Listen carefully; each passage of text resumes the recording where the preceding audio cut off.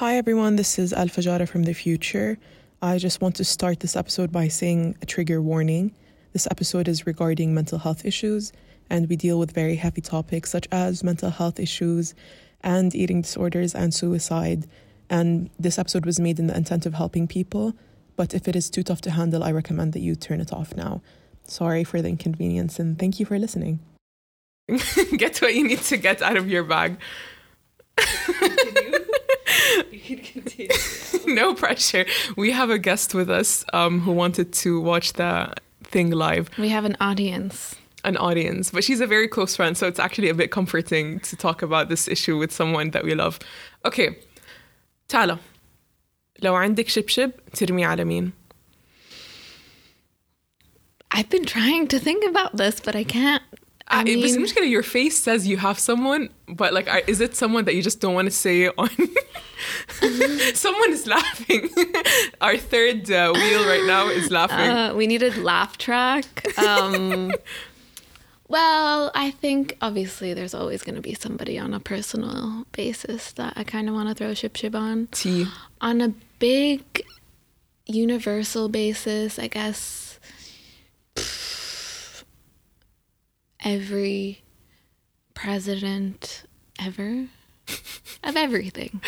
Yeah, of us recording this, so the problem with Sheikh Jarrah and Israel is quite escalated now.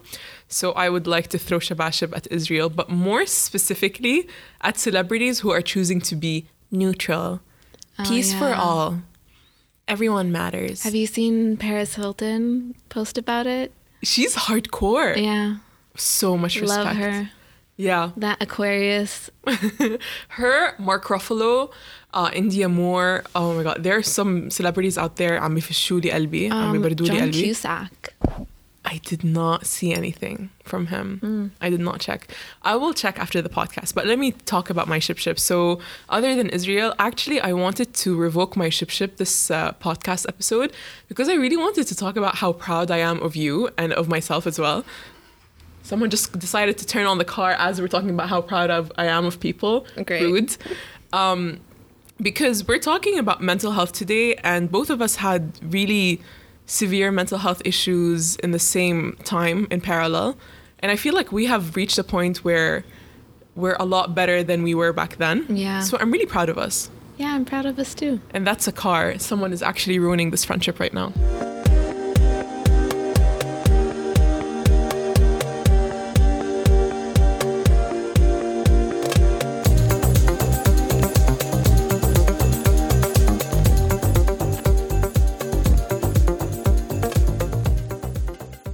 الباب مقفول والقلوب مفتوحة وأهم إشي القهوة على النار. أهلا فيكم في لولا جارتي، البودكاست اللي بيجيب من طق الحنك فايدة. اسمي عالية محمود. اليوم معاي Just Tala, like Madonna. And our topic today is mental health. I really want to start with a huge trigger warning. This is gonna also be repeated at the beginning of the episode. Trigger warning because we are going to talk about mental health issues, depression, suicide might be mentioned, medication might be mentioned, eating disorders. This is going to be a very heavy episode, and I think it's very important that we keep it heavy. I'm sorry. But if you cannot handle it, I ask you to stop listening now. Thank you for being here, though. So, dear Jarat, I'm going to tell you a bit about Tala. So Tala and I are friends. We met through a mutual friend. We got along. And we kind of became closer when, in 2018, I've mentioned it a bit earlier, I was going through a tough time, and Tala also, and we were kind of like, we were talking, but it was two ways of having conversation. You either sent me exactly what you were thinking, or your conversation started with, hi. Yeah. And it was like, after that, you'd hear a rant, or you would just call me on FaceTime. And I'm kind of low-key glad that you had that at the same time that I was going through shit. And that's why I picked her today, because honestly, she's one of the most important people who experienced this with me. And I'm very grateful to have her there. So I couldn't think of a better person to do this with. But Tala, can you please just tell us a bit more about yourself, what you do, or what you choose to disclose about yourself for the sakes of this podcast? My name is Tala. I went to fashion school and then again in Paris.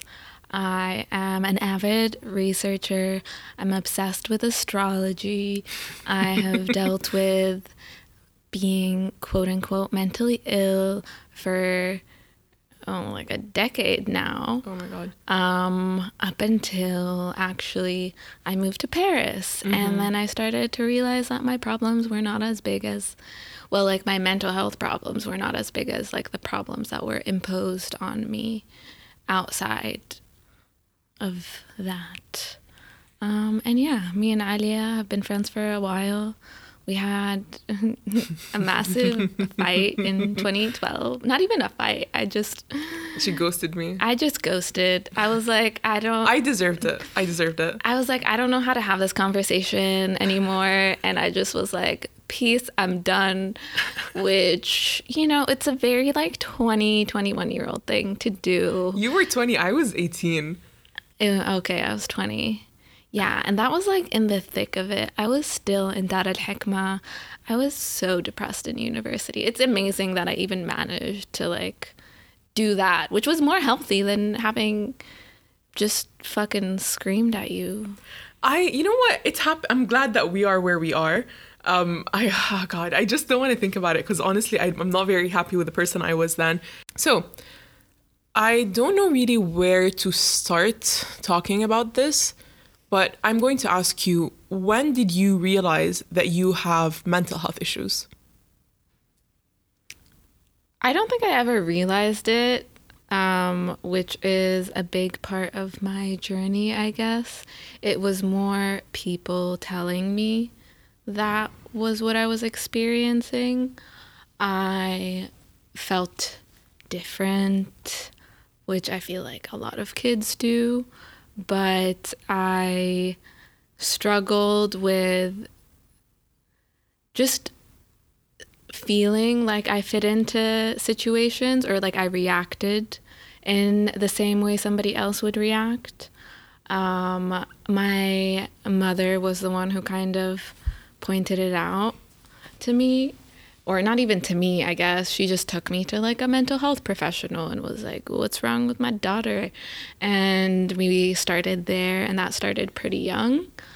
I think it had a lot to do with a fear of me being different, me being vocal about things and my experiences.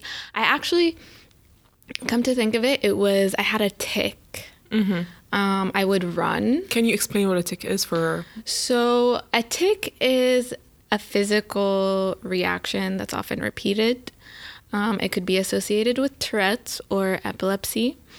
I would run, just like in the house, in school, in the hallways. Like I would be like walking and then suddenly I would run a little and I'd feel a little better. And I needed that kind of like energetic outlet.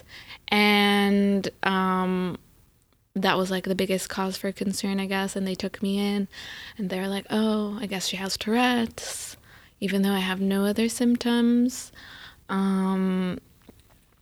asked me all the basic mental health questions.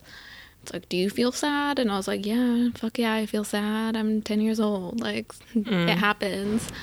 But I think there was a complete overreaction to my behavior, which is fine. I guess it led me here, and I'm now more capable of dealing with things. But it was definitely a fear of me being too different or me being a problem. Or the thing is, my behavior was so exclusively wrong in quotations. In a very physical sense, there was the running. And obviously, I had different ideologies than my parents growing up. I was pretty stubborn, smart kid, which I feel like we all grow into that. But I came into it very, very early, where I would have serious discussions. I would think about what I wanted from my life. And I think that really is kind of scary when like an 8-year-old tells you they're going to art school regardless of what anyone tells them. I love how I love how the Arab parent reaction to art school is, she needs doctor. The only time someone will believe in mental health issues in the Arab world is when a person chooses art school. Exactly. I'm so sorry. This is really They're funny like, to me. oh my God, she's really... Can I say the F word? Yeah, you can say the F word here. Yeah. She's really just fucked up, isn't she?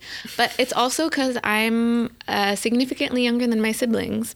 So they had a basis of comparison to behaviors of kids that were 10 years older. And they often compared me to my siblings at whatever age they were. Mm-hmm. So it was, you're being childish, you're being reactive, and...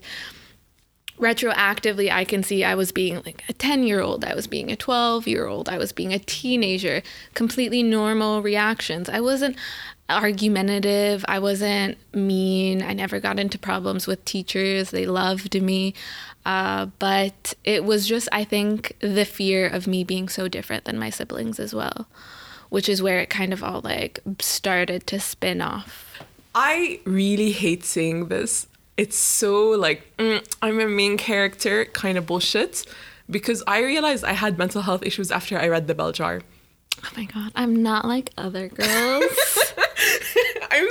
I'm sorry, but like that book is important to me. Okay, I'd just like to pause and say that after reading The Bell Jar at one point, Alia decides to communicate with me that book really not even the book.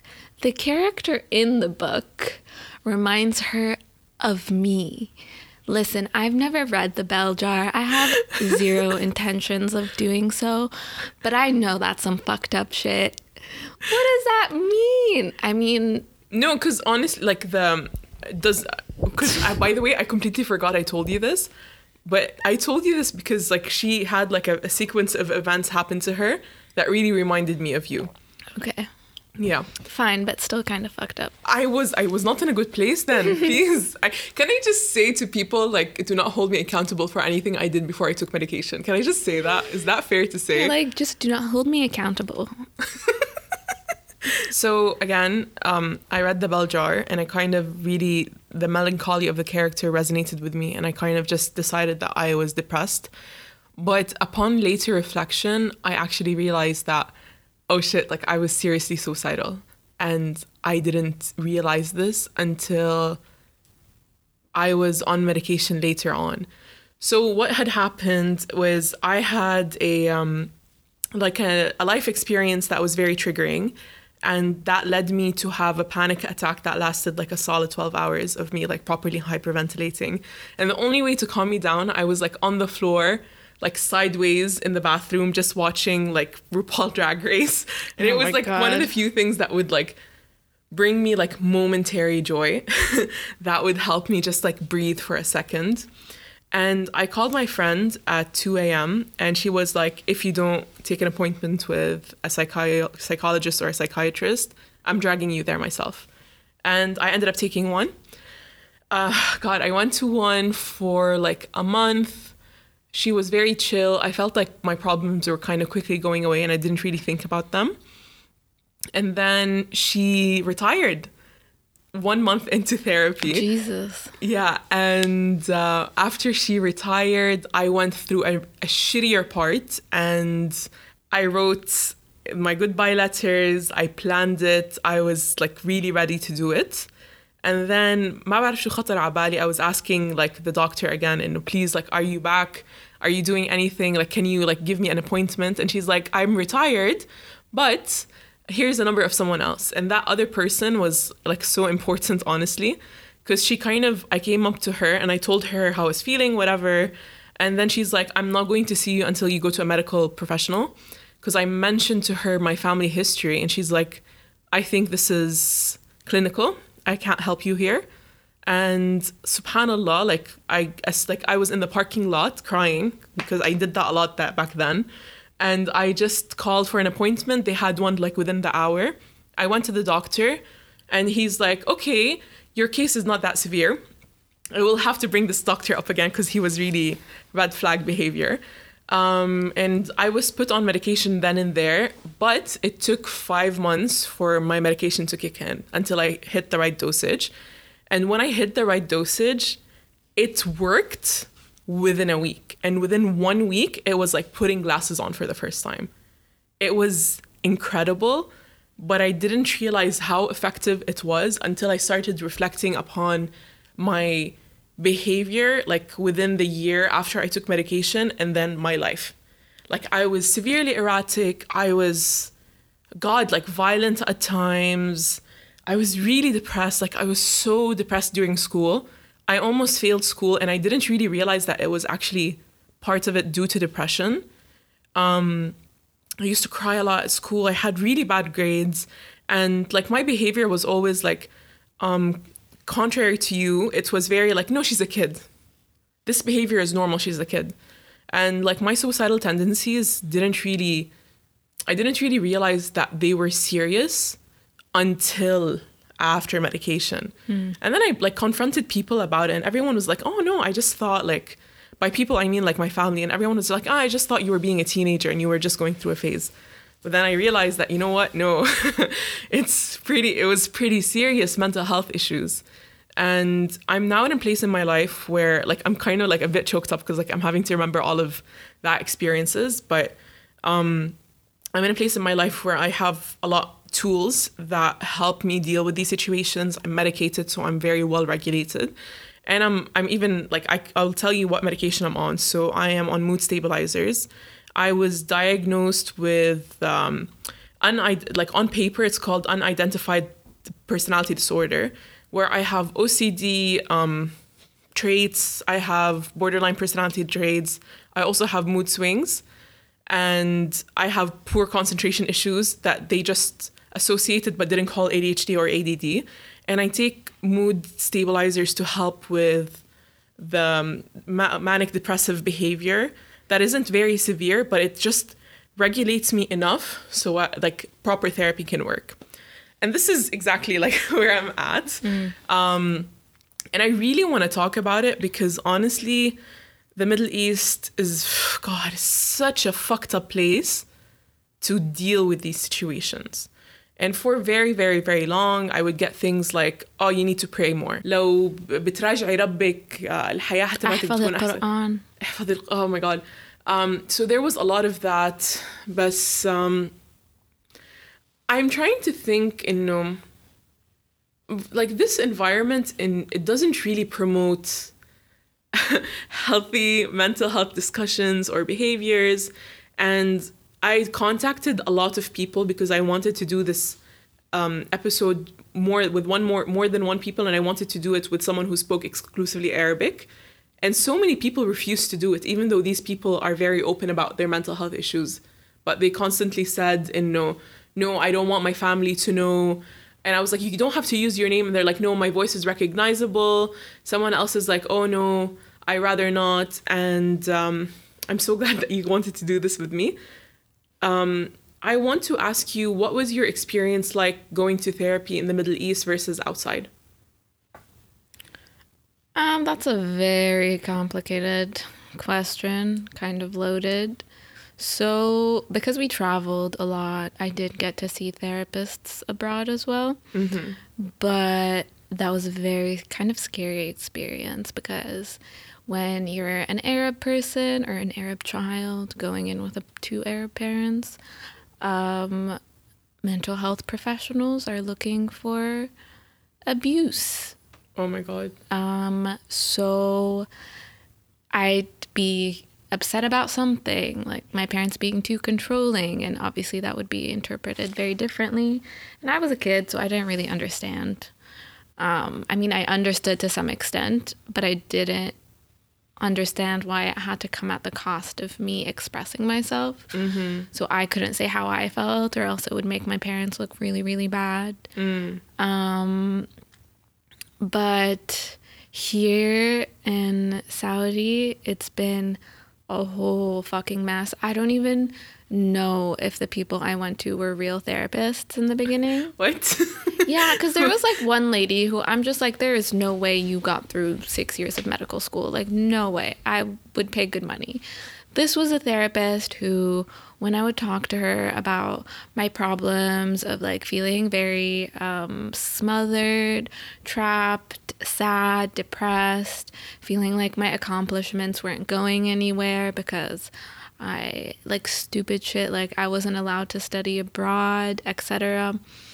She would compare me to other clients of hers who were raped by their boyfriends or went to meet a guy and like got jumped. And she would tell me these very explicit stories when I was 16, and she would be like, but you're gonna be okay because you're not a little whore. What the fuck? Yeah. And I was just like, oh my God, this is weird. I quickly developed like a strategy to deal with them, mental health people, because I remember when I was maybe 14 and my mom took me in to see someone, and he was like, whatever you tell me is just between us. Mm-hmm. Trust me, I would never betray this trust, blah, blah, blah, whatever. And I talked to him about what it was, and it was that stupid running thing, which, to be honest, hasn't like completely left me, but that's because I have like, I think when I have healthy like outlets of like being active, doesn't really cause a problem. But if my anxiety spikes and I feel trapped, I will run physically, which is a funny little poetic metaphor. Mm-hmm. But so basically he said, oh, I won't tell anyone. It stays between you and me. And my mom walks in, and then he tells her everything, like right in front of me. I'm so and sorry. I was just like, I think at that point I knew it would happen, but that was like the reaffirming moment of me understanding how it worked. Mm-hmm. And it became a game of strategy for me. I had to go to these things because it appeased my mother, and then, you know, whatever. I had to give them enough filler information as well, which was so fucked up. But I would just, you know, make things up. I tried not to lie. I would talk about my family and like whatever things I could like, you know, be safe about saying, and just like things to help navigate, like very neutral things, always repeated stuff. Like, how do I deal with it when somebody's mad? How do I deal with it when somebody's like this? That was kind of my best strategy for it. But as I got older, and obviously medication was a big part of it. Everyone wanted to medicate me. And I, at first, kind of was like, okay, fine. If you think this will help, sure. But I quickly realized that was not for me, and I did not need medication. It actually really hurt me. So I want to tell you about my experience with the psychiatrist, because here's one of the problems when it comes to the whole mental health. Like, you are feeling really shit, and like can you stop eating candy? It's not me. Our third wheel is behaving poorly.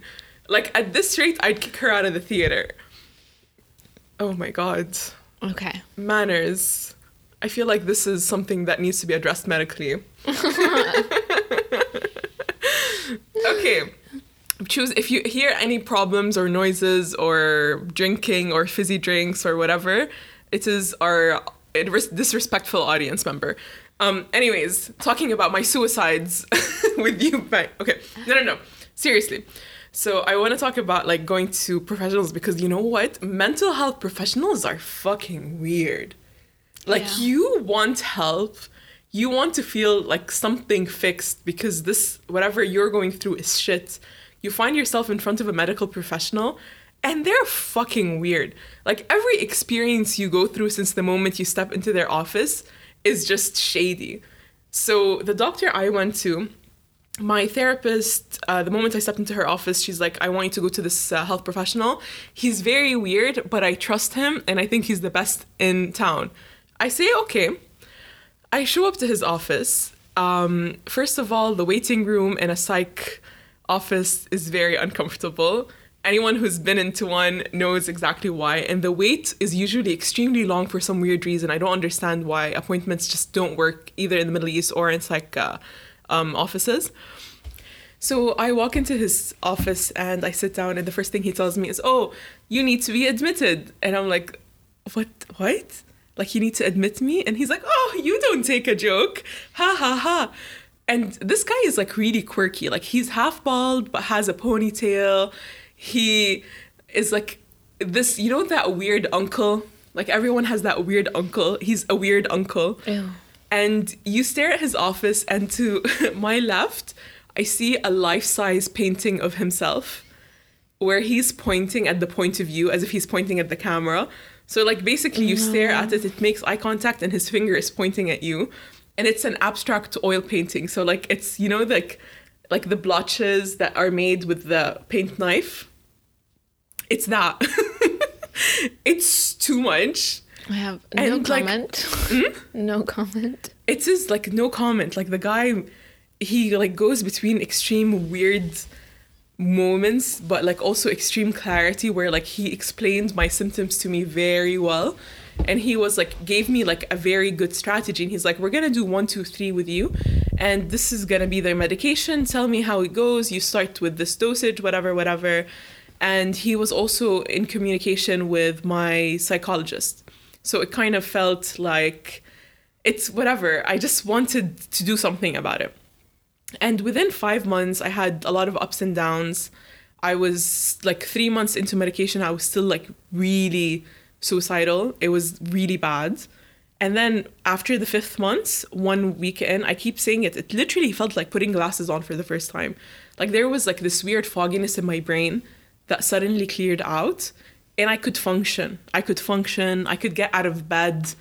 I used to go through like weeks of not showering, and like it was messed up. And within that year, year post medication, where I started feeling better, I still had to do therapy every single week. And that's when like the therapy started sticking, and I would come with good news, and I would have more good days than bad days. And then I would have even more good days than bad days. And then it reaches a point where I have few bad days. And then the depression episodes, they still happen, but they happen and I can deal with them after a week. They don't stick longer. And at times I think, oh my God, the medication is fake. Like, this is all a placebo. It's happening in my head. And then I go on antibiotics, which wear off the effect of medication. And then I become really depressed again. And I was like, oh wow, like this whole medication thing is kind of real. Weird. And for me, I think the most painful part is trying to think about all of the things that used to happen to me, like as a teenager, that were a side effect of my mental health. And for me, the biggest one was my eating disorder. I had an eating disorder since I was a kid. I used to overeat. I used to binge and purge for a very long time. And my body was like a reflection of my mental health issues. But I didn't know that that was the case until like a year after.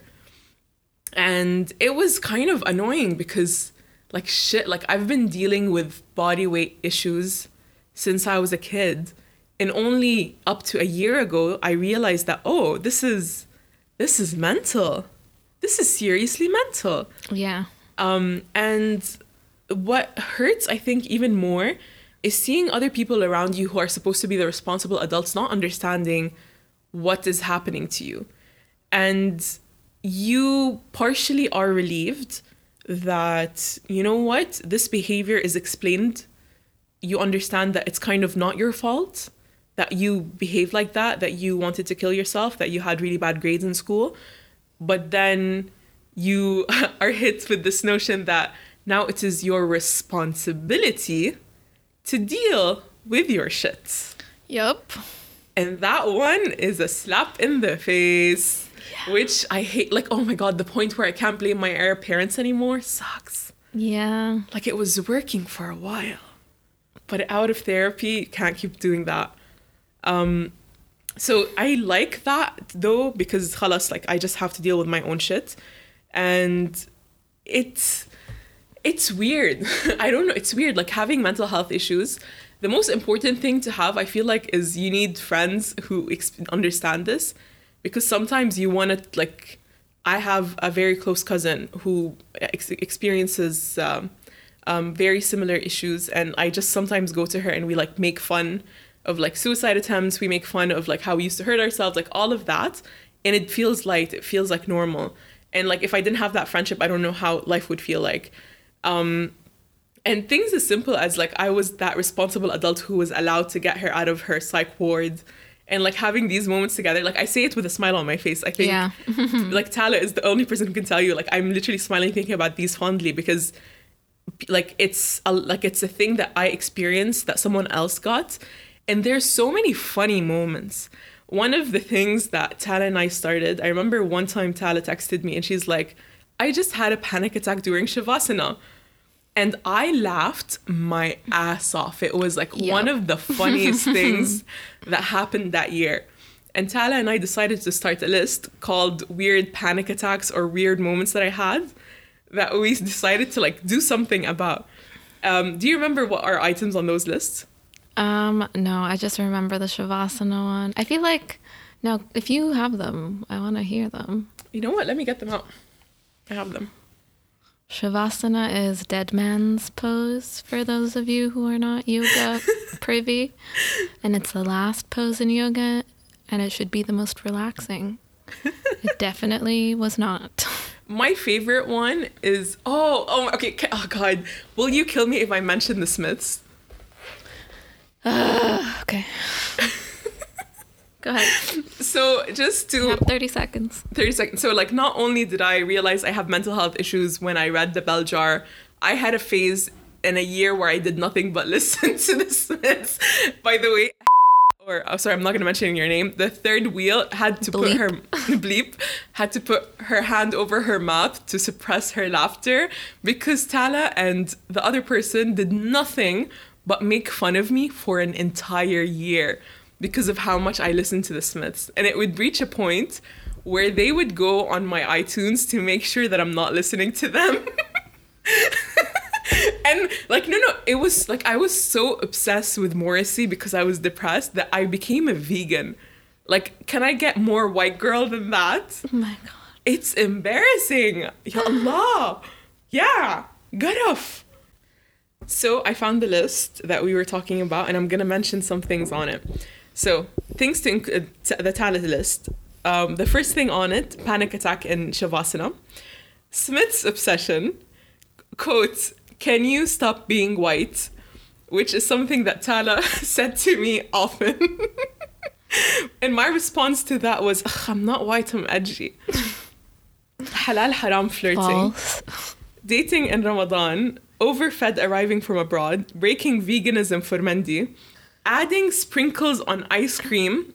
So I did this. I wanted to cheer up. So I went to an ice cream shop and I got vanilla ice cream and I put sprinkles on top of it thinking it's going to cheer me up. And then I go to my car and I proceed to cry in my car while eating ice cream with sprinkles on top. I mean, it's cinematic for sure. Exorcism for depression. It is very cinematic. Third person just tucked her hair behind her ear. Sheikh of family goes to jail. So this is, if non-Arabs are listening to this, there's this weird thing where Arabs get a sheikh to cure all their mental health issues. Again, third person. Like a priest. It's like a priest coming in to like, pray the things away. Pray the things away. Again, third person had their hand on top of their mouth to stop themselves from laughing. And that sheikh going to jail, this is true. We had one of those sheikhs in our family whom I thought was bullshit. He ended up getting jailed because of fraud. How can you even fake being a sheikh? Have you met stupid people before? No, like what are the credentials? A beard. Exactly. Like what credentials are you faking? A beard. Okay. Just like a wig. Yeah. Crying in an immigration office. That's you. Cry count. I have that now, by the way. Like I actually have like, those jail Roman numbers. Yeah. To make sure that I don't cry enough. I did this year because last year, God, I cried so much. Meltdown in car. A lot. Because couldn't find car. Oh my God. Okay. One of my top 10 panic attacks. I go to a supermarket, I fill up my cart and everything. I already know where this is going. I lost my car in the parking lot, and I was going around for 20 minutes while dragging my cart, and I find my cart, I put everything in, and then I just sit down and I proceed to have a panic attack because I was like, I don't have my shit together enough to find my car. And then I stopped my panic attack and I could breathe again. And then I remember that I had frozen items in the back that most probably have spoiled at this point. And then I proceed to cry more because I don't have my shit together to keep my frozen shit frozen. And then I get out of the parking lot. It's raining outside. I go to my house to try to get the bags out. I drop the bag that had the eggs in it and the eggs break. And then I have, guess what? Another panic attack. I mean, that's what we call cinema. It is. Oh my God. You know what? I don't think the list should be mentioned to this point. Yeah, so after some reconsideration, we're not gonna tell you about our list. It's just a little too spicy. It is too for spicy. The main feed. Yeah, but like the only two that we can mention, one of them is me having a panic attack every 3 seconds while listening to Radiohead or The Smiths, because ya Allah, I'm so white. It's sad. I'm a chicken nugget. My name is Alia and I'm a chicken nugget. Every single time someone tucks their hair behind their ear, I just see it as ironically. I haven't seen it as literal anymore. It's always ironic. So, المشكلة, like, when I think about 2018, all I think about is me crying in the car. And that, like, this is how I remember my year. And the thing is, I think I reached a point where I can't not talk about mental health without making jokes, which I don't know if it's healthy, ironic, funny, okay, or not. But it makes a lot of people uncomfortable. And I don't know if I'm bringing up topics that are actually helpful to society. I mean, I think it's important to just make people feel better about their own experiences. Mm-hmm. One of the things that I really want to talk about, so there are so many people who asked us online. On Lawla Jarti, I put up questions and people wanted to talk about it. One of the things is, how is mental health viewed in the Middle East? But do you want to start that one? Start with a big sigh. I feel like a big sigh is healthy. Yeah. It's just, I think it goes one of two ways. On one hand, this doesn't exist. You're making a problem out of nothing. Oh my God, you're being so dramatic. And then on the other side of it is, holy shit, you are psychotic. You need medical intervention. You cannot be raised in society with other people. And it's just, there's no medium ground between those two things. But I think it's starting to change with the youth having access to stuff like TikTok, which has a lot of mental health awareness. But then we have the Tumblr problem, you know? You know what I'm talking about. I know what you're talking about. Here who is listening, who is 94 and before, 96 even, I could give them that.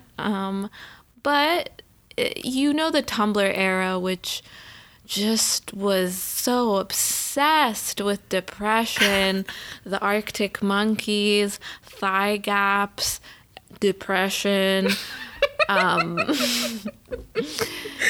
self-harm. Oh my God, I forgot about that. Yeah. Lying. I think if social media had different like mental health conditions, Tumblr, what would Tumblr be? What do you think Tumblr would be? Borderline. Yeah. it would be BPD, because I think that like just magnified every BPD symptom you could have. Fixation, obsession, lying to like maintain your obsession and fixation, of course.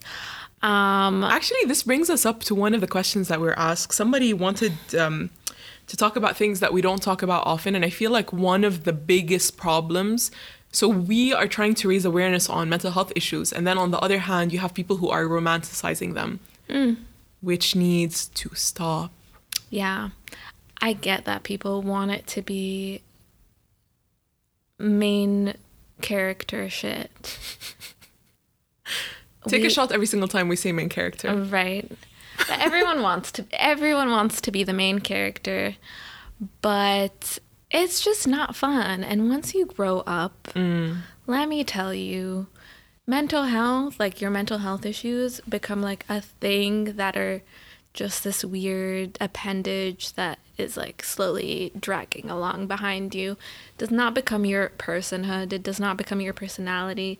You get opportunities to build yourself in different ways.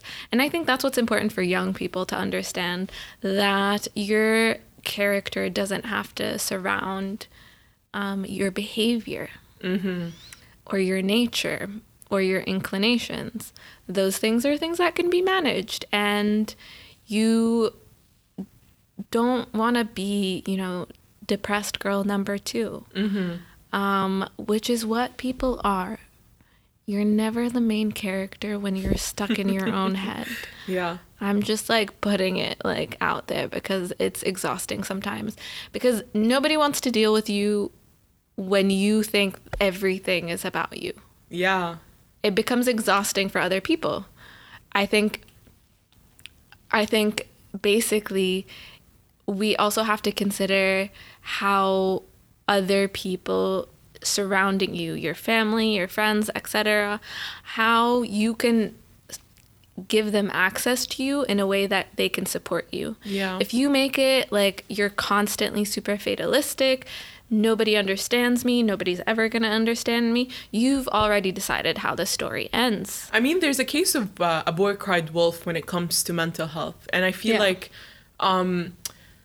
you know what? You can't keep doing it, because other people, when they express, like, sometimes a suicidal person is lucky enough to actually once utters it and says, I need help.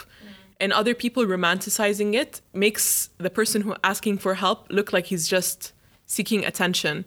Yeah. And that's really scary, because that's something that we really need to make sure is paid attention to.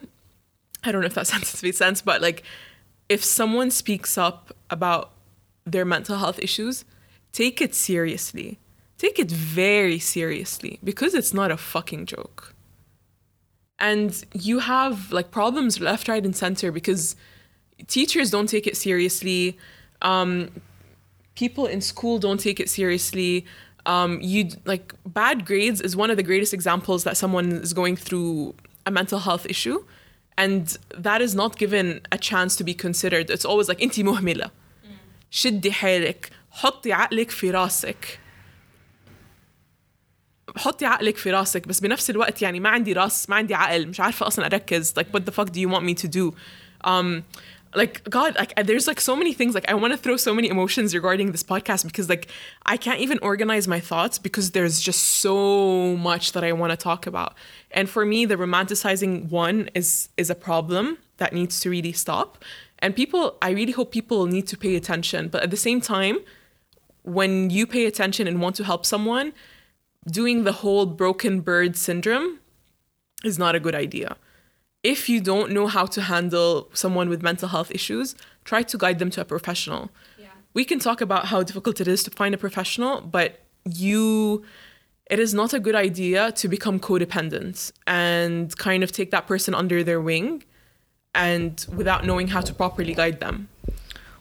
Which leads us to another topic, very prevalent here in our community: toxic codependency. Oh my God. It's so real. It is so real. Yeah, looks are being exchanged in the room. I think I've witnessed it a lot growing up. I've always been ferociously independent in a way that really was hard because I had to learn how to ask for help. Yeah. But on the opposite end of that was me seeing people who were just so immersed with each other. They could never fault each other. They could never see themselves as separate. And they also had no perspective of how people viewed them. Like, they live in their own, like, folie à deux. And it's, like, the same shit you see in high school continuing on to adulthood. People think that's how you have relationships, which is awful and scary. If you're struggling with mental health and you're navigating a relationship, it's very important to be able to see yourself as a separate person from them. Yeah. Because if you're not ready for that, you can be like so enveloped in it and just disappear into it. Yeah. You know what, for me, like, so when I was growing up, independency was like really important thing to teach in our house, that whenever I used to ask for help, it was never taken seriously. I was raised in the house of baladala. Like, even if I broke my arm, which has happened, like I have actually broken my wrist and got the whole baladala, that I like have an injury that like I can't really deal with at the moment. That is like years and years Put a old. bandage on it. Yeah. Drink some apple juice. And mental health was like that for me, that when I asked for help, it was not taken seriously. Alhamdulillah, I had friends who could like guide me through the right way. But I realized like after I was coming out of it, and the third person in the room, like I was telling her about it, and she was like looking at me like, I didn't fucking know. Like I had no fucking idea. And I realized like when I was going through the thick of it, nobody knew. I didn't like realize that I actually wasn't telling people about my problems, even though I actually needed people. And it was really like hurtful for my ego to admit that I needed help. And like till this day, I feel so much more comfortable like putting my problems onto paid professionals than friends. Yeah. Which is, it's such a privilege to say this, because not many people can actually afford to get help, because help is so expensive. It's, and alhamdulillah, like in Saudi, we have public healthcare that sometimes deals with these issues.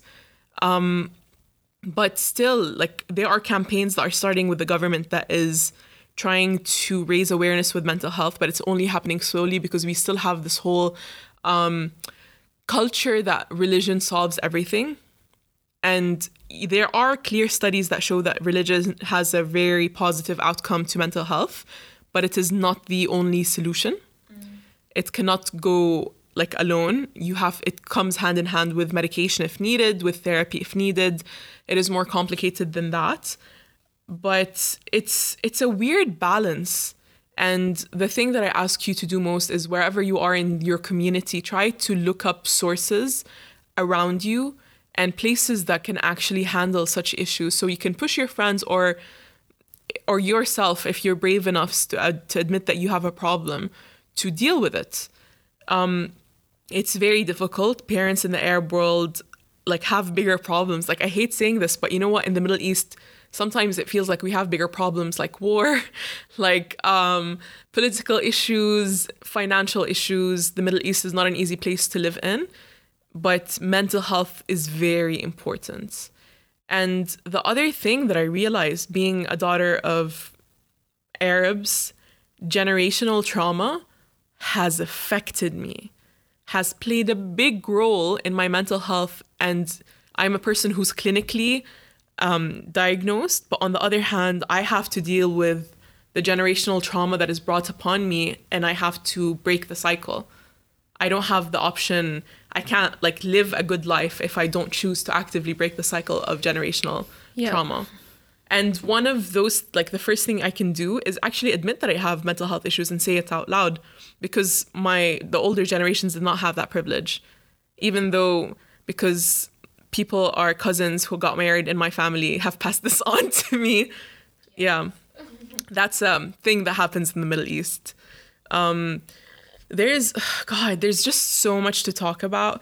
I kind of low-key want to roast professionals one of the funny stories that I've gotten was a friend of mine was telling me, like a friend of mine had a very traumatic past. And if you tell her story to Arabs, they wouldn't really flinch because we've heard that example so many times in our lives. I'm not going to mention it in details, but she was in the UK doing her master's and she decided, I'm going to work on my mental health while I'm here. She goes to a professional in the UK and the professional was so traumatized. She started crying and the patient, my friend, started tap-tapping on her back. Like, it's okay, I'm okay now, it's fine. Like, white professionals cannot handle Arab issues, honestly. And on the other hand, that same person was telling me, like, she was going to male professionals in Saudi Arabia and some of them have assaulted her. And by some of them, 2 have assaulted her. Like, she has gone to several and 2 of them have done that. So I understand why people don't want to go to get help. The system here doesn't help. I've heard so many scary stories about professionals crossing the limit, physically, emotionally, breaking confidence with, breaking... client privilege with kids, with parents. It's especially when it's things where like girls talk about assault or girls talk about their experience with being assaulted by like a family member or something like that. And the doctor or the professional takes it upon themselves to expose them or to deal with it poorly or call or slut shame them or report them. All of these things are really scary, but they have occurred. And we cannot like forget the fact that the family dynamic in the Middle East is so different than the West that you cannot apply the same strategies. When an Arab complains about their parents to a medical professional and she goes, you can just leave, you can't just leave. Just leaving is not an option. Yeah, I think I dealt with that being in Paris and going to a white... I dealt with that being in Paris and having a white therapist who was assigned by the school. He was Greek. He's very nice. But to explain, power structures within a certain family dynamic is very hard. And it's really important to have somebody who can understand you. And if you can't explain that to somebody, you will have to find somebody else. Mm-hmm. So you either find a way to communicate it with your white ass therapist. So they're not just like, oh my God, if your family stresses you out so much, just don't talk to them. Like, girl, I wish, but no, that's not how it works. But it is important. I think it's scary to navigate here. I think it's getting better with a lot of younger people becoming, certified. Yeah, a lot of younger people are becoming certified. Mm-hmm. There's a lot of new therapy centers opening up. And the conversation is a lot less... stigmatized. Mm-hmm, it's a lot less taboo. Mm-hmm. So it's good. I think in the past 20 years, kind of horrifying. Don't even ask me about beforehand because that sounds like a fucking horror movie, like American Horror Story. Honestly, regarding American Horror Story, so my cousin, again, she had to end up, poor thing, she ended up in psych wards, different places around the world, and she would always make a joke the thing is, psych wards are depressing. You go there to deal with your depression, but they're depressing. Does the chair have to be broken? Does the wall painting have to be chipped? Does the puzzles need a missing piece? It feels a bit like cuckoo, One Flew Over the Cuckoo's Nest, but it's weird. Really, does it really have to be a depressing psych ward? There's so much humor that you find in the middle of a situation that it's kind of weird. And oh my God, speaking of weird situations, so I am gotten really accustomed to dealing with my own mental health issues. And during the pandemic, seeing other people experience panic attacks for the first time was, I'm so sorry to say this, gratifying. Oh my God. It was really satisfying. People were like, depression? Oh my God, I suddenly understand. I hate saying this, but it was so nice to see people experiencing it. Because now they have to fucking be empathetic. Like, you don't have an option anymore. You can't not take anxiety seriously, because guess what? You've been anxious for the past year. You have no other option for getting it. Yeah, man, I'm so sorry, but like, it kind of rocked my world seeing other people suffer.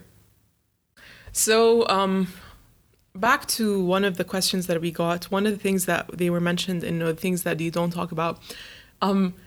There are weird things that come with depression that people don't realize are a fucking struggle. Like, getting out of bed alone, disaster. But getting in the shower and brushing your hair. God, doing your curly hair routine. When you're depressed. Insy.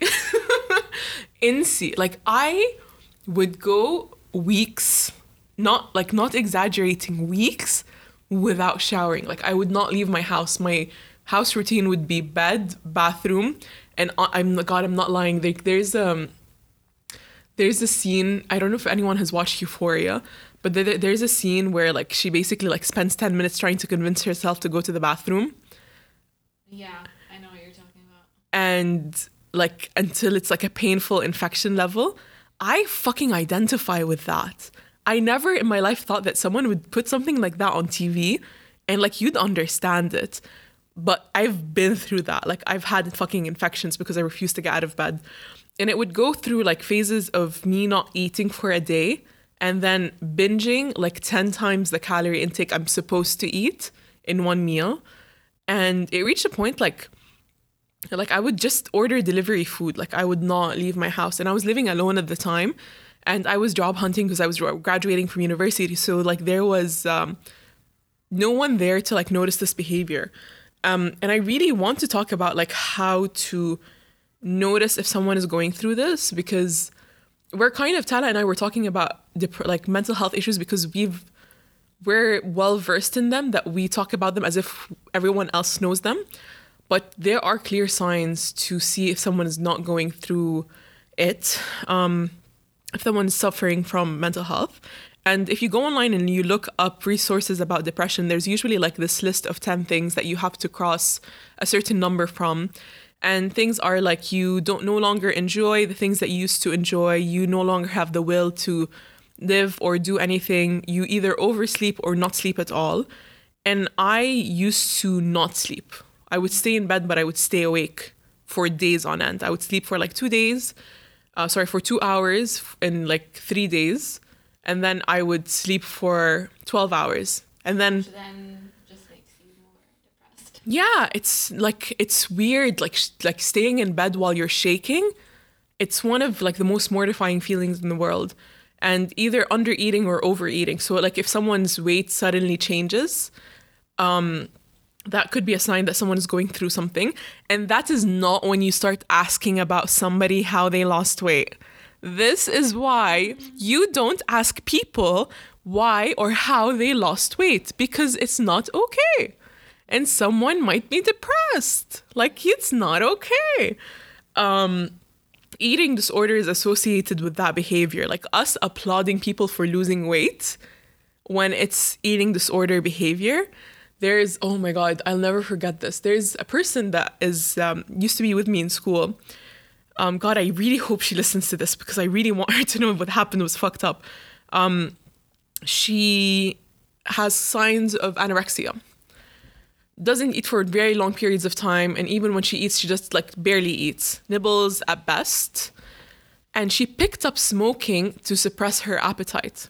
And then someone asked her, oh, bravo, how did you lose weight? The girl is severely underweight. And she just said, whenever I'm hungry, I just smoke a cigarette. And the people around her were applauding her behavior. So this is the kind of shit that happens in our society. We can just loop it back around to Tumblr's nothing ever tastes as good as skinny feels. Ya Allah. Ya Allah. المشكلة, like, wasn't that like put as a Karl Lagerfeld? Kate Moss, baby. Kate Moss? I don't know. I've seen it like as a what's it called? Gandhi once said. Yalla, let's glamorize hunger strikes. Yeah. Oh my God. I really want to ask everyone to just stop asking about weight, because you don't understand that this is like could be a serious connection to mental health issues. If people like behave differently, it's, you know what, question it. Take a second to understand what people are going through. Borderline personality disorder has also a tendency for people to like behave extremely erratic. I used to be that. I used to get triggered really easily, sometimes to the point of violence. And it was like, always like, everyone was always like, oh, you're just being a kid. Like, all of this is kid behavior. And you're like, whenever, for me, it was a very specific trigger. Like, if someone touched me and I told them to stop, and like, you know how Arabs like will rough you up or joke around a bit too heavily and like not understand that this is not okay. Things like that would like really trigger me, and I would snap at people. And my reaction is overblown.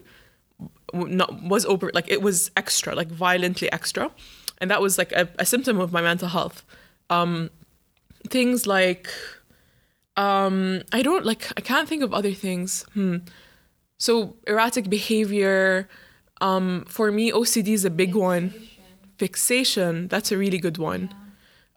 So I have OCD tendencies, and people don't really understand, like, I really need a safe space. For me, boundaries are so important, and people like take offense to sometimes boundaries. Like for me, especially, it's been extremely exasperated with the pandemic, but I'm very iffy about people like touching me if I haven't seen them wash their hands.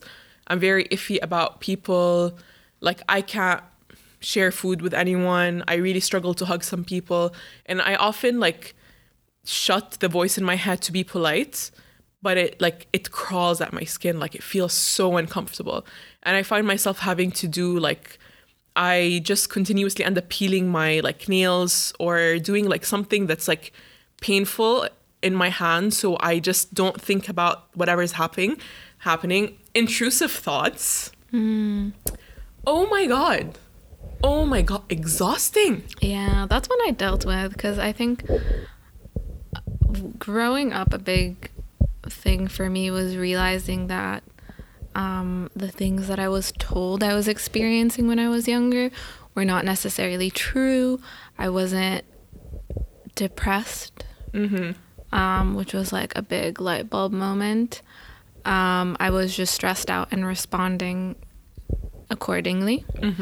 But intrusive thoughts are something I dealt with, and it would come at stupid shit, like not finishing an assignment on time, which wasn't something that happened to me often, to be fair, but I guess achievement has always been very important to me. Yeah. And the way I was raised. So any kind of shortcoming from my end, and I mean, by shortcoming, I mean like not being the best at everything. I would just have intrusive thoughts about how I was like a complete failure, would never amount to anything, would never be successful, would subsequently never find a job, would always be dependent on somebody else, et cetera, et cetera. And then it could come to really stupid shit, like being in my apartment alone, thinking that something's gonna happen. Yeah. Because I'm stressed out, I have anxiety, and somebody will have like made a passive aggressive, like I lived on the ground floor in Paris, and there's this one asshole who called it like, it's like, it was awful. He called it like the rape floor, which is like a play on the French word for it. But that really fucked with my head for like a good 2 weeks. Oh my God. Thank God, obviously nothing happened, but it's still like small things get planted in you, and fear is maximized in those situations, especially if you're already under stress. Yeah. Stress plays a big part. Like for me, all my symptoms like really go extra when I'm stressed. Like, for Yeah. example, my OCD, like, I don't really think about it, and I don't find it. So I'm just going to quickly explain what OCD, because a lot of people think OCD is like, oh my God, your room is so clean. Oh, it's OCD. No, no, no. Your notes are so good. Your OCD. handwriting is so beautiful. Yeah. OCD stands for obsessive compulsive disorder, and the obsession part is usually the intrusive thoughts, where your brain is like overpowered with things that, like, with thoughts that are so overwhelming that you can't control. A lot of the times, the most prominent ones that mention, like, people who, for example, who think that they're gonna assault their kids without actually having that intention, but it's that, like, fear of, like, oh my God, I'm going to do that, oh my God, I'm gonna do that, or violently attacking someone, and just that thought, like, continuously in your brain without being able to control that. Like, that's usually in the literature whenever you think about it, whenever you read things about it. And the compulsive behavior is usually whatever behavior that you do that helps you control the intrusive thoughts. Like, for example, counting how many times you turned off the lights. Or for me, for example, it was like peeling my nails to, like, stop thinking about my intrusive thoughts. And whenever I'm stressed, like, it becomes, every single time I dress up, like, it has to be, like, in a very specific order. And if I don't do it in that specific order, or, like, I might get mentally distracted, I get undressed and do it again. Like, these things only pop up when I am stressed. Like, for example, if I'm sharing a meal with my family, if someone, like, taps a spoon on the big pot, like, all I can think about is, like, the germs are mixed up right now. And, like, these are the things. And the thing is, like, when you're stressed, you get the OCD symptoms that go up. And because that's happening, you get even more stressed, and it becomes the cycle. And, like, breaking the cycle is very difficult. I still have not figured out fully what breaking the cycle looks like for me. But for me, there are, like, certain things that really comfort me. I can't believe I'm saying it, but RuPaul Drag Race, specifically Oon by Katya and Trixie, are one of those things that just, like, spark so much joy. Yeah. That it helps. That and watching fights of Jordanian parliament on YouTube. Yeah.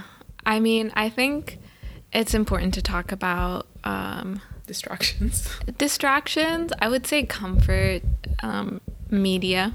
But not food. Please, not food. Like, people need to be wary that food is a tough one. Yeah. I have a lot of comfort shows. I know people think I am psychotic for even participating in them so much. 2 years ago, it was Friends. Yeah, I don't like Friends. I don't like Friends. But it was like, brought me back to a specific moment in my childhood, which was like the weekend when Friends aired, and it was such a comforting thing to just relive. I wasn't super invested in the plot. It was light and stupid and funny, and it really just helped me stabilize myself when I was feeling a little bit manic.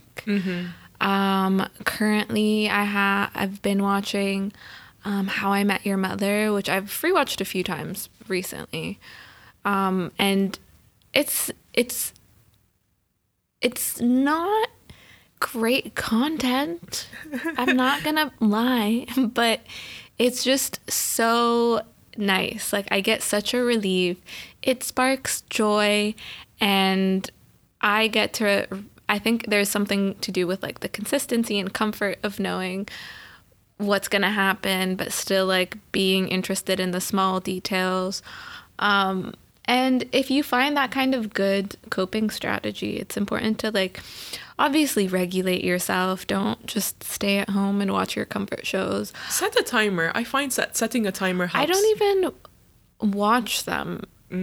I sometimes when I'm getting ready to go to meet some friends and I'm kind of stressed about the situation, I have anxiety about it, I'll watch the show in the background and it'll, like, kind of bring me back down to earth, which is really comforting. So I used to get Actually, no, I never really got caught up in like the shows because they were so boring, which was my strategy. It was always a boring show. And I would fall asleep to it. Yeah. Which I grew out of. I stopped needing that. But when I was feeling very lonely, that was a big thing for me. Like having that sound Yeah. was good. It was comforting. For me, like comfort shows, like Trixie and Katya Un. God, that show is like a hug to me. It's this idea of something that is so ridiculous that it just kind of reminds you that like it's fine to be extra. Yeah. I don't know if it's like fine to be extra or it just like takes you out of whatever happening in reality. Yeah. Gilmore Girls, love that show. Parks and Recreation. I did Gilmore Girls for a while. Parks and Recreation. Until I memorized it. I know you like Parks and Rec. I like Parks and Rec, but it's not accessible to me. Oh, damn. I will figure that out for you. So Parks Rec, Gilmore Girls. Listen, certain musicians, David Bowie for me sparks so much joy. Cher, Dolly Parton. I'm a white girl. I'm so sorry. Mamma Mia, the soundtrack. I hate Mamma Mia. Ugh. The sound, like I just listen to traitor! What a traitor! I don't like musicals. Mamma Mia. With the exception of Ziad Rahmani. I'm not a white girl. See, I'm not a white girl. Shut the fuck up. Mamma Mia is a masterpiece, and should be treated as such. You know what? I want to talk about something. Can I talk about the positive side of having severe mental health issues? Sure. This might be weird, and for people who haven't experienced the other side of mental health, there is something. We were talking about toxic behavior before we started the show, and we were also talking about codependency, and I realized that when you have severe mental health issues and you are forced to deal with them and you're on the other side, you cannot handle immature behavior from other people. Yeah. Because you realize that, you know what, I had to work on myself. I expect you to do that as well. And now, like when you have the tools to deal with your issues, when you have the tools to deal with a panic attack. When you have the confidence. When you have the confidence, these are like really important things. Like I now can offer help for other people. Like I know what to do when I have a panic attack. Like it might feel like it's the end of the world at the moment. But I learned that if I'm having a panic attack, the first thing I do is I go to my freezer and I just stare at it and I grab ice. And for some weird reason, that shock, that sensory shock helps. And then I look around the room and I start counting like 5 things with every sense. So I see 1, 2, 3, 4, 5. I can smell 1, 2, 3, 4, 5. I can touch 1, 2, 3, 4, 5. I can hear 1, 2, 3, 4, 5. And it suddenly brings you back to the room and it helps you resolve whatever is happening. Yeah. These kind of things are very essential part of my life. And I wouldn't have learned all of these things if I didn't end up going to therapy. And I now seriously cannot handle immature people because I realize like you get othered when you have mental health issues. You're one of the others. And then you come back and you kind of start looking at the quote unquote normal people. And you're like, wow, normal people get away with a lot. Yeah. And like, can those normal people go to therapy, please? Like these kind of things. And no, honestly, I am so glad that I went through all the shit that I went through. Because one, I know when people are behaving in red flags behavior. I know how to deal with my own self. I know how to deal with other people because back then I used to like blow up and not deal with things well. Now I do. And also, I think I have better choices on what kind of friends to keep, what kind of people to engage with. All of these things were not accessible to me prior to mental health issues discovery. And also, I am allowed to say that I recovered from the Smiths, which is a privilege. I mean, true. I like that. I like being like a piece of shit. Like it's good to know that I have been through something difficult and it feels good to be on the other side. Yeah. And also you really wanted to talk about codependency because like for me personally, I might have been that, I can't remember, but I cannot handle other people dealing it. dealing with it. And also I learned to deal with my own problems, which is something I wish other people would do. Yeah. I think the thing with codependency is the way I've had to interact with it by proxy is sometimes being fixated on. I've dealt with a lot of people who have BPD very close to me. And BPD is borderline personality disorder. Sorry. Say it with me. Borderline personality disorder. So I have dealt with that, and it was such a terrifying experience to me because I was very independent and I was taught to be independent, and I in some ways envied codependency because it seemed like they were getting something that I would never get. But I quickly learned that that's very bad, very toxic. You compromise a lot. And there are healthier ways to go about it. But the nature of growing up here, we tend to find comfort that we would usually find in family, in our friends. Yeah. And then amplify all of those. It amplifies all those feelings of, oh my God, finally being understood, finally being seen, finally being heard. And you start to fixate on one person and you want to take their side on everything and you want to be with them every time, every hour, every day. And it's just kind of bizarre to somebody looking in, and while you're in it, it can be super nice and super amazing and such a great experience. And I don't think that every two best friends are codependent. I think there's a lot of pretty healthy ways to go about it. Yeah, I can think of my own best friend who I'm gonna see like for the first time in a year and a half in like a week. And like that friend is the person who dragged me to therapy. But like we have such a healthy relationship, like where we don't have to talk to each other for like 2 weeks. But like we know that once I pick up the phone and I tell her I need you, she will be there. Yeah. And those are the greatest friendships. Honestly, like don't expect everything out of a friendship, and respect that whatever you get out of it is whatever you get out of it. Yeah. And for me, that's the healthiest way to have a friendship, is to just understand what a person has to offer and to not expect anything more. And also respect what you have to offer. Yeah. And that's like I think codependency is just this need to have someone complete everything that you think you lack. Yeah.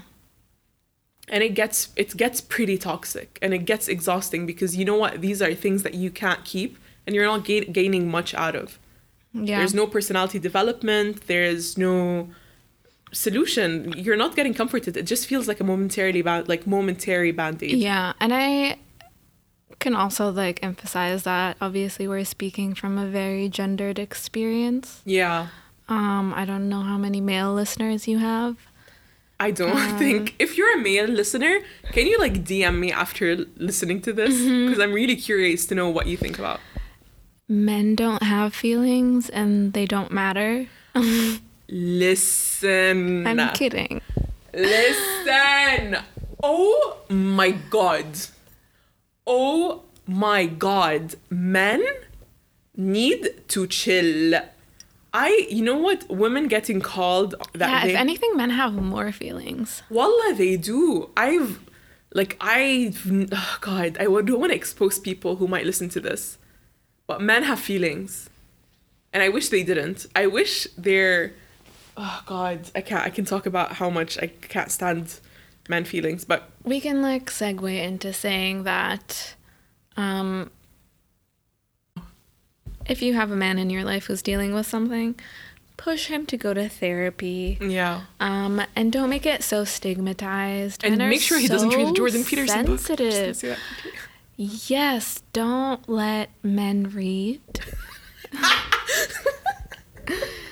It's very dangerous. You don't know what they'll do with that. Support illiteracy for men. Yes.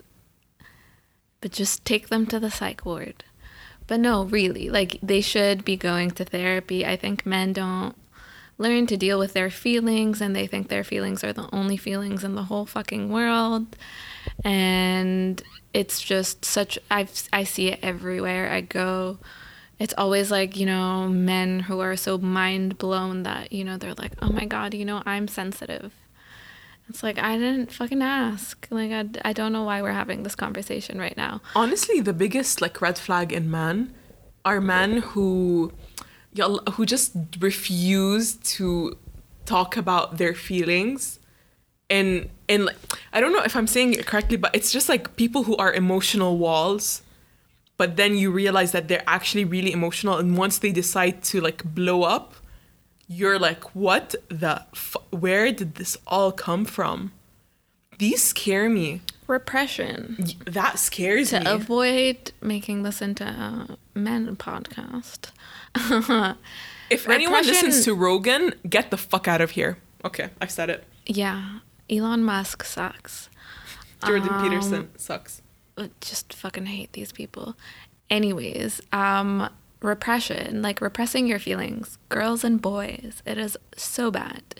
If you have a feeling, you express it. And if your feeling is like a result of your own fixation or manic behavior, you start to understand that pattern. You start to recognize that you might be looking at situations and making something bigger out of it than it is. And that's how you deal with these things. Mm-hmm. If you're dealing with something that is more consistent, like compulsive behavior, OCD, violent tendencies, again, there is a way to deal with it. Yeah. It is not the most common thing I hear is that it's just how I am. Yeah. And I think that is just a cop-out. And we need to be able to address the difference between behavior that we can't help as if we have like diagnoses, like Tourette's or OCD, etc. But there is a way to manage it. There is no such thing as like, this is just how I am, take it or leave it, because you're going to end up just perpetuating terrible behavior for yourself. You're going to hurt yourself. I can't imagine that people enjoy the behavior that they're referring to when they say, this is just how I am. I think it comes from a place of fear. We're scared of being wrong. We're scared of acknowledging all the things we've done to hurt people in the past, all the things that we could have avoided if we had paid attention or listened or went to therapy earlier. But that's something that you can't gain that time back regardless. And it's something that we have to, all of us, just come to terms with and, you know, move on in the best way possible. If you say it's today is where it stops. Tomorrow I'm going to get an appointment. I'm going to talk to somebody about this. I don't want to like be putting this kind of pressure on somebody. I don't want to be behaving this way. And you do that, that's good enough. Like the people who don't forgive you for past behavior, they don't have to. It's not their job. And also it's not your job to receive that forgiveness. You can be worthy of new, different relationships where you know how to navigate it, where they might know how to navigate it better. But we get really stuck in this cycle of, well, nothing has changed thus far. It's too late. I'm comfortable this way and nothing will change from now on. And I think we live in a culture where everything is kind of fixed. We live with our parents until we don't. Like by then we're all like married or whatever. We depend on our families until we don't, until we depend on somebody new. And we stay in the same schools for decades. We interact with the same people for decades. And that has an effect on us. We tend to see the world as what it has been rather than what it could be. And once you start to push yourself and interact with new people, not by emotionally unloading, but just by being interested and interesting. Just try to have a conversation with somebody new, find something in common. I think it's important to create new relationships, to experience new things, learn something new, change jobs. We are talking to third person in the room. But yeah, it's important because it allows you to learn more about yourself. And we have to really push ourselves in those situations because it can be so easy. And that's kind of a depression thing. Yeah. That's the only symptom I think that I truly struggled with depression was like I felt stuck. And this was when I was in university and I wasn't really enjoying the shit I did. I wasn't enjoying the schoolwork either, which was very hard for me because I'm a person who really enjoys academia. I enjoy going to class. I enjoy doing assignments. I know, boo, nerd, but like that is a way for me to measure my mental health where it's like, I'm not enjoying this anymore. Why am I doing it? So it's important to have that awareness of yourself and to learn like every few weeks, write down a list of things you're enjoying currently, things you're grateful for. I do this at least every 6 months where I write down like a list of things I'm grateful for, a list of things I enjoy doing, and a list of like people that I feel like I can turn to. And it's interesting to see how that list changes. I like that advice. My last list had like stickers on it. And like the amount of stickers I've gotten since then brings me joy. I love stickers. It just makes me happy. And it's a stupid thing, but it really does help.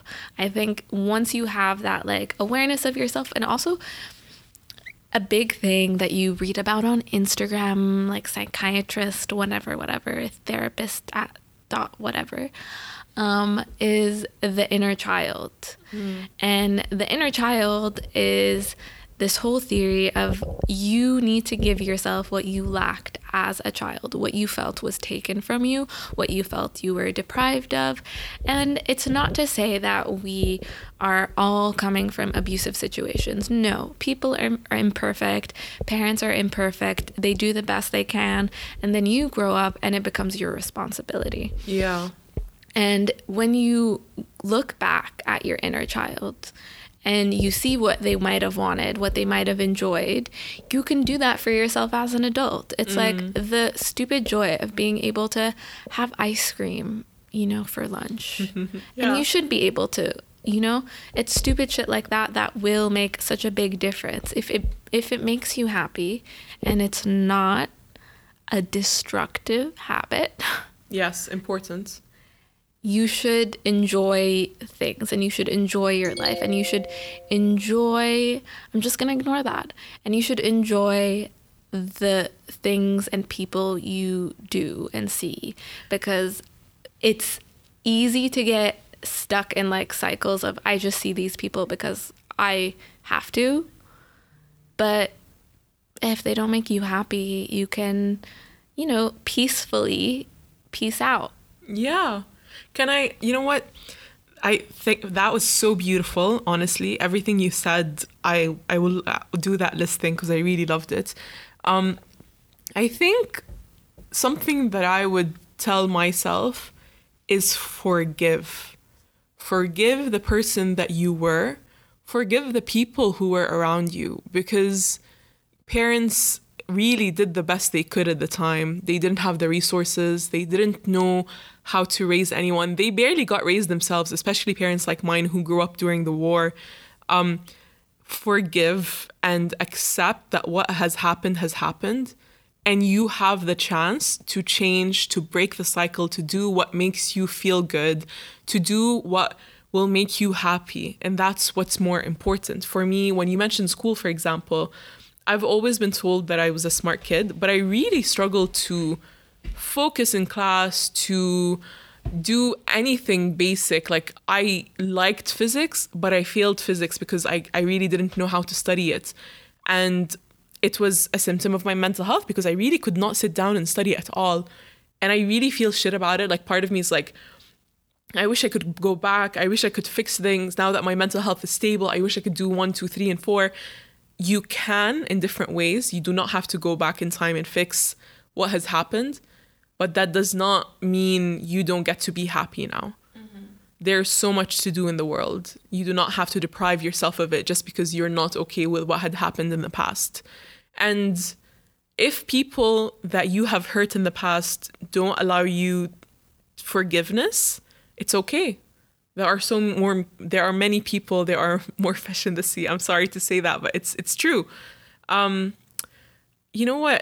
I kind of wanted to end it at what you said, because what you said was so beautiful, but I think forgiveness was really important to mention. I honestly, Talat, thank you so much for being here. Do you have any final remarks? No, I don't think so. You said what you said was so well, so I loved it. Thank you for listening. I'm going to link down resources and pieces of information that I think you should have. I'll try to link, what are they called? جمعيات الإنجليزي. Foundations. I will link foundations, links, people who you can go to for help. I'll try to my best to find resources and post them on Lawla Jarti's Instagram and website. Thank you so much for listening. This was Al Fajara. If you like this episode, please rate it 5.